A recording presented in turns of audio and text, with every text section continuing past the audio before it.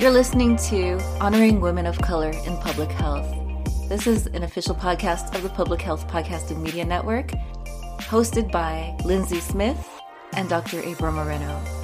In this podcast, we feature women of color who work in the field of community, global, and environmental health to provide support, inspiration, guidance, and mentorship along your journey as a woman of color in public health. We hope you enjoy the episode.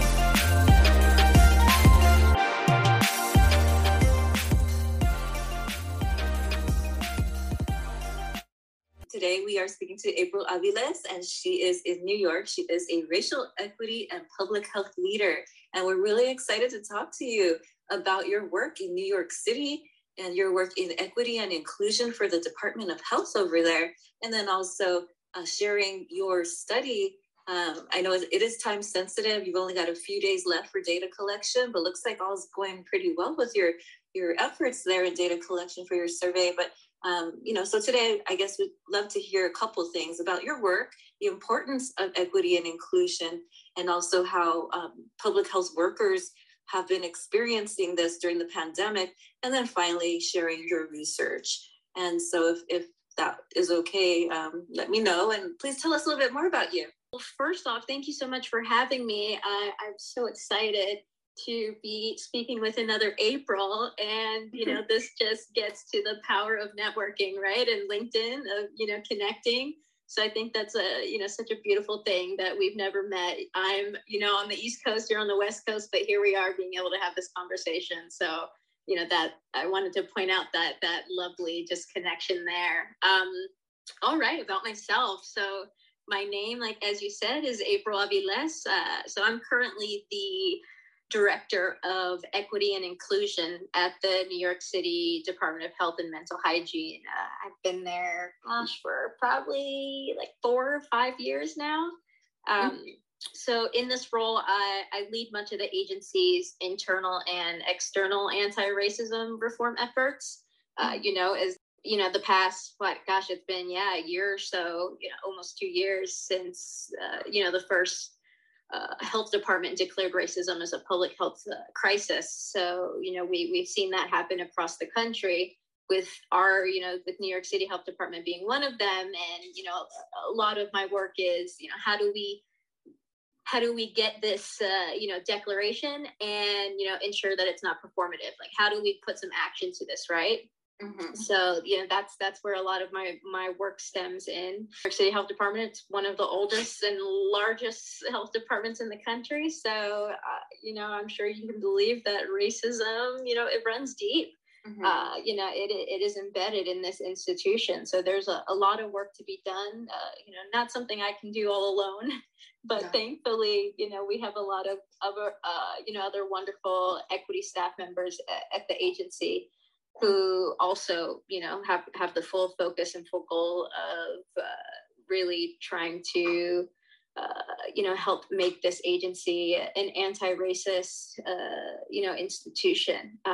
So I guess that's, a little bit more of my background. And, on top of working full-time at the health department, I'm also a current doctoral student at the health education program at Columbia University's Teacher College. So I tell you, New York City, living here, they know how to keep you busy for sure. Wow. So that sounds really exciting. It sounds like you're doing some really amazing work and very important work. And I love the fact that you mentioned that the work that you're doing to declare racism as a public health crisis and making sure it's not just a performative thing. That's really important. And also, we do have a huge increase of roles in DEI or EDI, wherever you are, directors of equity and inclusion.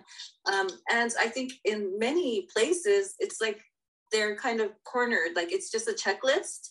And they were offered this job, and then like they haven't been able to get very much done. It's just, again, like the agency or that region, that jurisdiction just kind of saying, well, we have this person, moving on, or even these businesses, right? We have this now, done, moving on. So no, you're right. We are seeing a lot of that. And I'd say one amazing thing that has happened here in New York City, back in October, our Board of Health here in the city actually passed a resolution of 9 different action items that the health department will be doing to ensure that we are holding ourselves accountable when it comes to our declaration of racism as a public health crisis.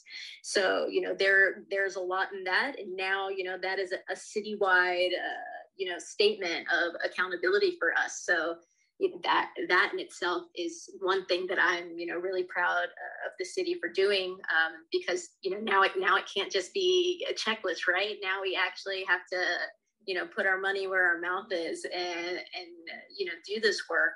So it's good to, I'd say it's good to be in a position like this right now, in public health in New York City, and just trying to change from this idea that this is how things have always been done into being able to address equity concerns when we first see them. So it's we're seeing, like you said, we're seeing just various reactions and experiences in DEI roles across the country, and I would say that I am thankful to be at a health department where we are taking action. And I will be fully transparent. Some days we take one step forward, some days we take 10 steps back, right? That's the ups and downs of diversity, equity, inclusion work. So that's something that to always keep in mind, but there's lots of progress being made. Mm-hmm. That's wonderful. So tell us a little bit more about the landscape of what's going on in New York City. Maybe a little bit more about some of the activities and the work that your department does as it relates to equity and inclusion. We know that you worked on making this a public health, racism a public health crisis, and that's really important. And I think still to this day, I think even our local or state, I can't remember, over here, we haven't fully done that yet as well here in Southern California. And then tell us, as we zoom into this, what are some of the issues that you have seen in New York? I can definitely see a few that I've seen in the news, but what are some of those kind of health equity challenges in New York that really stand out right now? Yeah, well, the biggest in the past 2 years has just been the inequities we've seen throughout the COVID-19 pandemic, right? From the get-go, that was something that we, really needed to prioritize. And I'd say that's where, a lot of my role came in early on. Working in the pandemic was being an equity lead for our communications branch in our activation work. And it was a lot of developing equitable communication, making sure that we're tailoring things to different communities, right?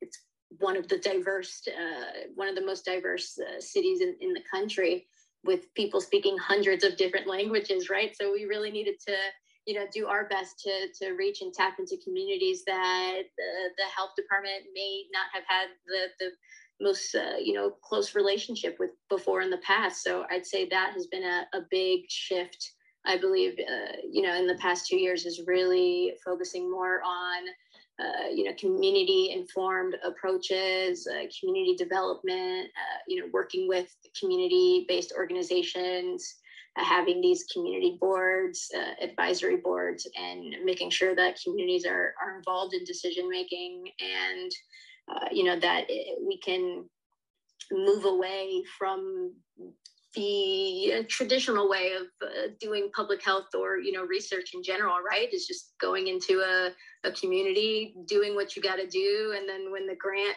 funding runs out, then you're gone, right? And so it's like, how can we get away from that harmful way of doing this work? So that's a big part of health equity that I've seen the agency really take strides on. Oh, I love that. And there's just so much to be said about that as well. So I really want to begin this initiative of ongoing public health. I don't know if it would be like an audit, but more of an evaluation of public health as an institution and how we can make that more equitable. And I think that's a very much needed project. And so I think that would definitely add on to that. Oh yeah, you're speaking my love language there. Accountability and accountability measures, like that is I love that. Oh my God, we have a lot in common. We do, we really do. Oh my gosh. And so, as we kind of lead into the research that you're working on and the importance of it, tell us a little bit about what's been going on in terms of COVID, in terms of, it doesn't necessarily have to be COVID, although it most likely often will be, and the kinds of public health, like, racism and health equity challenges that you've seen out there, because we've heard of quite a few. Yeah. I can use this to kind of segue into the research topic a bit, because, a lot of what you're saying is very personal to me as a Latina working in the public health workforce. I'm someone who worked at the health department throughout the entire COVID-19 pandemic. So the past 2 years have really been a roller coaster of various emotions and experiences. It's been tough, and it still is tough, from just what a lot of folks have had to endure, not even just burnout, and not just burnout and trauma from the work itself, but,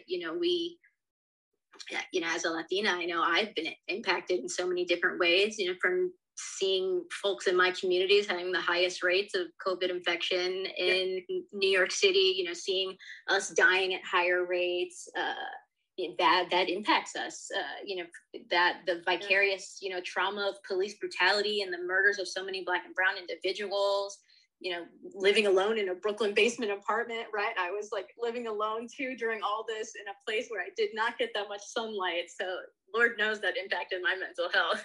Yeah. And, having folks in my own family as well, passing away from COVID-19. So it was personal as well. And dealing with this racial awakening as well, right? After all of these protests, throughout this, there came this light bulb that went off in a lot of white folks and a lot of organizations and institutions that, oh, wait, now we need to focus on equity. So then, that burdened a lot of people of color, and someone who is in, that role. Like, I took on a lot of additional, work and responsibilities because of that. And, this idea of, the minority tax and having to, teach others in our institutions about what it's like to be us or what racism is. And, that in itself is just burdensome. So I would say through all of that, that is really what stemmed or really what this research topic is grounded in, all of these things that you said that you heard about happening in New York City. It was a lot to be here and go through that as a Latina and as someone, as a person of color who has to see this impacting, seeing this impact our communities and seeing these inequities, which, have been around and exist, but seeing them just, on full display constantly, it's a lot to handle. Right. It's very heartbreaking. And, as an Asian American, as a Latina, just hearing about the ways people have been attacked and, basically killed as being Asian, in New York, I'm hearing these news stories. It's scary. And then again, also as a Latina here in Southern California, knowing that, on that side of the family, that's where we've seen the deaths. Yeah. It is hard. And like you said, that extra tax. And then as a public health worker, that diversity tax you mentioned, the work that people are doing in the public health agencies like yourself, in these fields, and then having to, have that personal toll as well. It's a lot. It is a lot. Yeah. And so, back in, I think it was July of last year, the CDC, they published a morbidity and mortality weekly report that showed that over half of the public health workforce was experiencing, symptoms of a mental health condition, like anxiety, depression, PTSD. And that was huge news. People were like, wow, over half of public health professionals are dealing with, mental health. And, of that, 72% of folks were reporting, experiencing a traumatic event in the past year. Like, that's major. Like, that's huge. That, that is a lot of, there's a lot of depth to that, public health professionals are experiencing that. I feel like that data, that was just the tip, of the iceberg, especially for folks of color. Like I said, it isn't just working long hours and living in this COVID bubble. We were impacted by far more than just COVID. So I think that's what really drove me to focus my research topic on race-based stress among BIPOC public health professionals, because I just feel like there isn't enough data out there yet around all of the various ways that we've been stressed, all the stressors that we've experienced, and the burnout that stems from so many different contexts, and I'm hoping, or I'll take a side note and say that I feel like a lot of this work and this topic really stemmed also from my experiences, but also my colleagues' experiences, working at the health department, or, people of color in general. We usually have our, circles where we, feel safe and can talk about racism and discrimination and harassment that, we face in the workplace. People, hopefully, folks are lucky enough to have, folks that they feel safe speaking with around things like that. And so, hearing from colleagues that we're also, dealing with a lot of this as well, dealing with this when we're at vaccination sites, where we're, giving out some of the first COVID-19 vaccines, in the country. And, there's just so many other layers that were happening there of stress among BIPOC public health professionals. So, a lot of seeing and having my own personal experiences and hearing the personal experiences of, my colleagues. I wanted to ensure that this information, it wasn't just anecdotes anymore, for institutions to hear, that we would actually have some, hard data around this as well. Because, that's still the, what we're living into is, we need the data to see it. So, I'm hoping, fingers crossed, that this data, the data from the survey will be able to show, just how much, stress BIPOC public health professionals have endured over the past 2 years. Mm-hmm. Thank you. And then, so I'm really curious. So as like some of the background, and I'm sure you've been working on this for so long, that as some of the background, what is some of the literature that you have been able to connect with? Was there much? Did you find at least one or two articles about this that you're able to kind of refer to? So I would say there's still not much around public health professionals. I think early on we saw a lot of research around just healthcare workers in clinical settings, and talking about burnout among folks in clinical settings, right? Because when we think about the healthcare workforce, I think that's the first thought people are thinking about, folks that are in hospitals, on the front lines per se.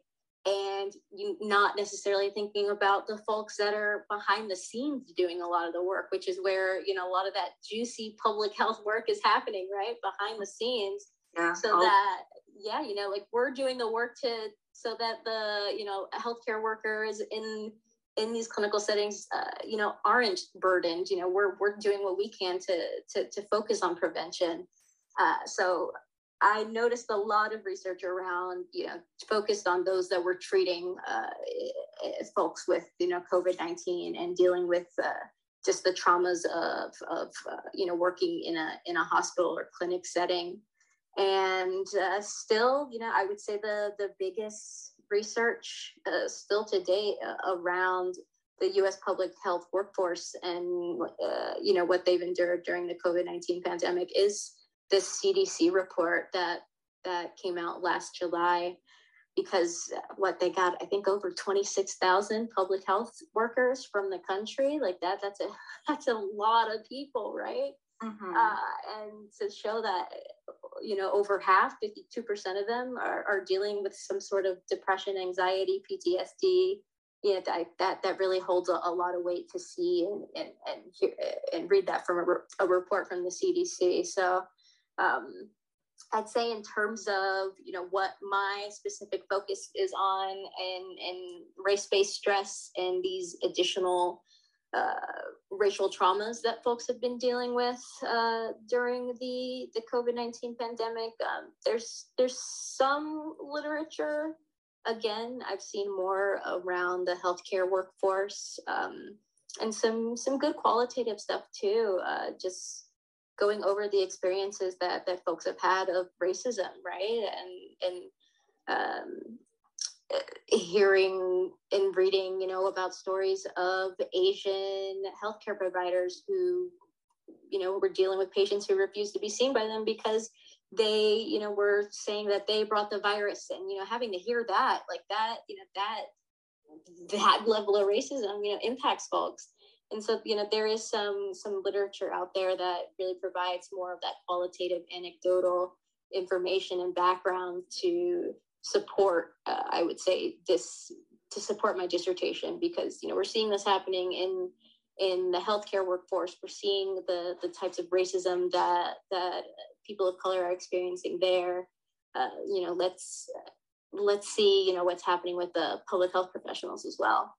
Mm-hmm. I love that. It's so important. And I think your work is so necessary and so needed because like you mentioned, the public health perspective, the public health appearance, and the work that we do during this pandemic is often unseen. We do a lot of the prevention work, a lot of the preventative work, but also, there does need to be a little bit more of that, but that's another story. Yeah, that's a whole nother podcast. Yeah, that, like preventative stuff, right? The proactive. But But I think for the most part, the media sees the pandemic and the actions that are being taken as a clinical measure. They see that more of an MD approach. They see like experts being people who work with primary care and so on. But the work that is done in epidemiology and public health planning and promotion and programs it's definitely behind the scenes. It's something that we do. And I don't think there's still a whole lot of understanding about what we do. Yeah, you're right. Yeah, there's, I would say just, public health is everything, right? So, so it is hard to describe public health to folks and what we do, because we really, you can find public health providers or public health professionals in really any field. But I would say that one, positive, I think, is that I think more folks are becoming more aware of public health as a profession. I think, schools of public health are seeing increases in applications, to attend these, schools, and seeing more interest in majors around public health. So, that it's beautiful to see that hopefully, we'll have a more robust public health workforce, for years to come, because COVID-19 is really driving this interest in prevention and not just treatment. So again, that gets back to the research too of why this is important. Let's make sure that, the next folks that are, joining the workforce aren't having to deal with the same traumas and race-based stress and, stress and burnout in general that so many of us have had to endure the past 2 years. Mm-hmm. Thank you so much for this important work. I love this research topic that you've chosen, and I can see in so many ways, so many reasons why this is important. So tell us more about the study and how people can participate? Yeah. So the study, so again, it's on race-based stress and burnout among BIPOC public health professionals. Right now, the study, it's open to any person over the age of 20 that has been part of the U.S. public health workforce sometime in the last 2 years. And this can be in any setting because, again, public health is anywhere. So, if someone was working in the government, whether it's health department, academia, clinical settings, really any setting where a public health professional has been part of the workforce throughout the past 2 years, they're all welcome to participate in this study. And one exclusion is also they have to believe that COVID is real. So yeah, that's unfortunately that's one of the exclusion criteria that we had to put, that this person doesn't believe that COVID is a hoax, because that is also something that is out there too. So you have to believe that COVID is real to take the survey as well. 100%. I mean, there are people who work in the field of public health who may or may not be familiar with public health. We've got people who work on different, maybe HR, maybe they work in finance, maybe IT. And they may or may not actually be up to date on what's going on with COVID. They may not believe in it. So I agree with you that that's an important consideration. Yeah. And, we wanted to keep the definition of the public health workforce broad so that we could capture a wide range of experiences of public health workers and what they've endured since the pandemic. I'd say I'm really excited to, look through the qualitative data, is because I'm more of a qualitative researcher.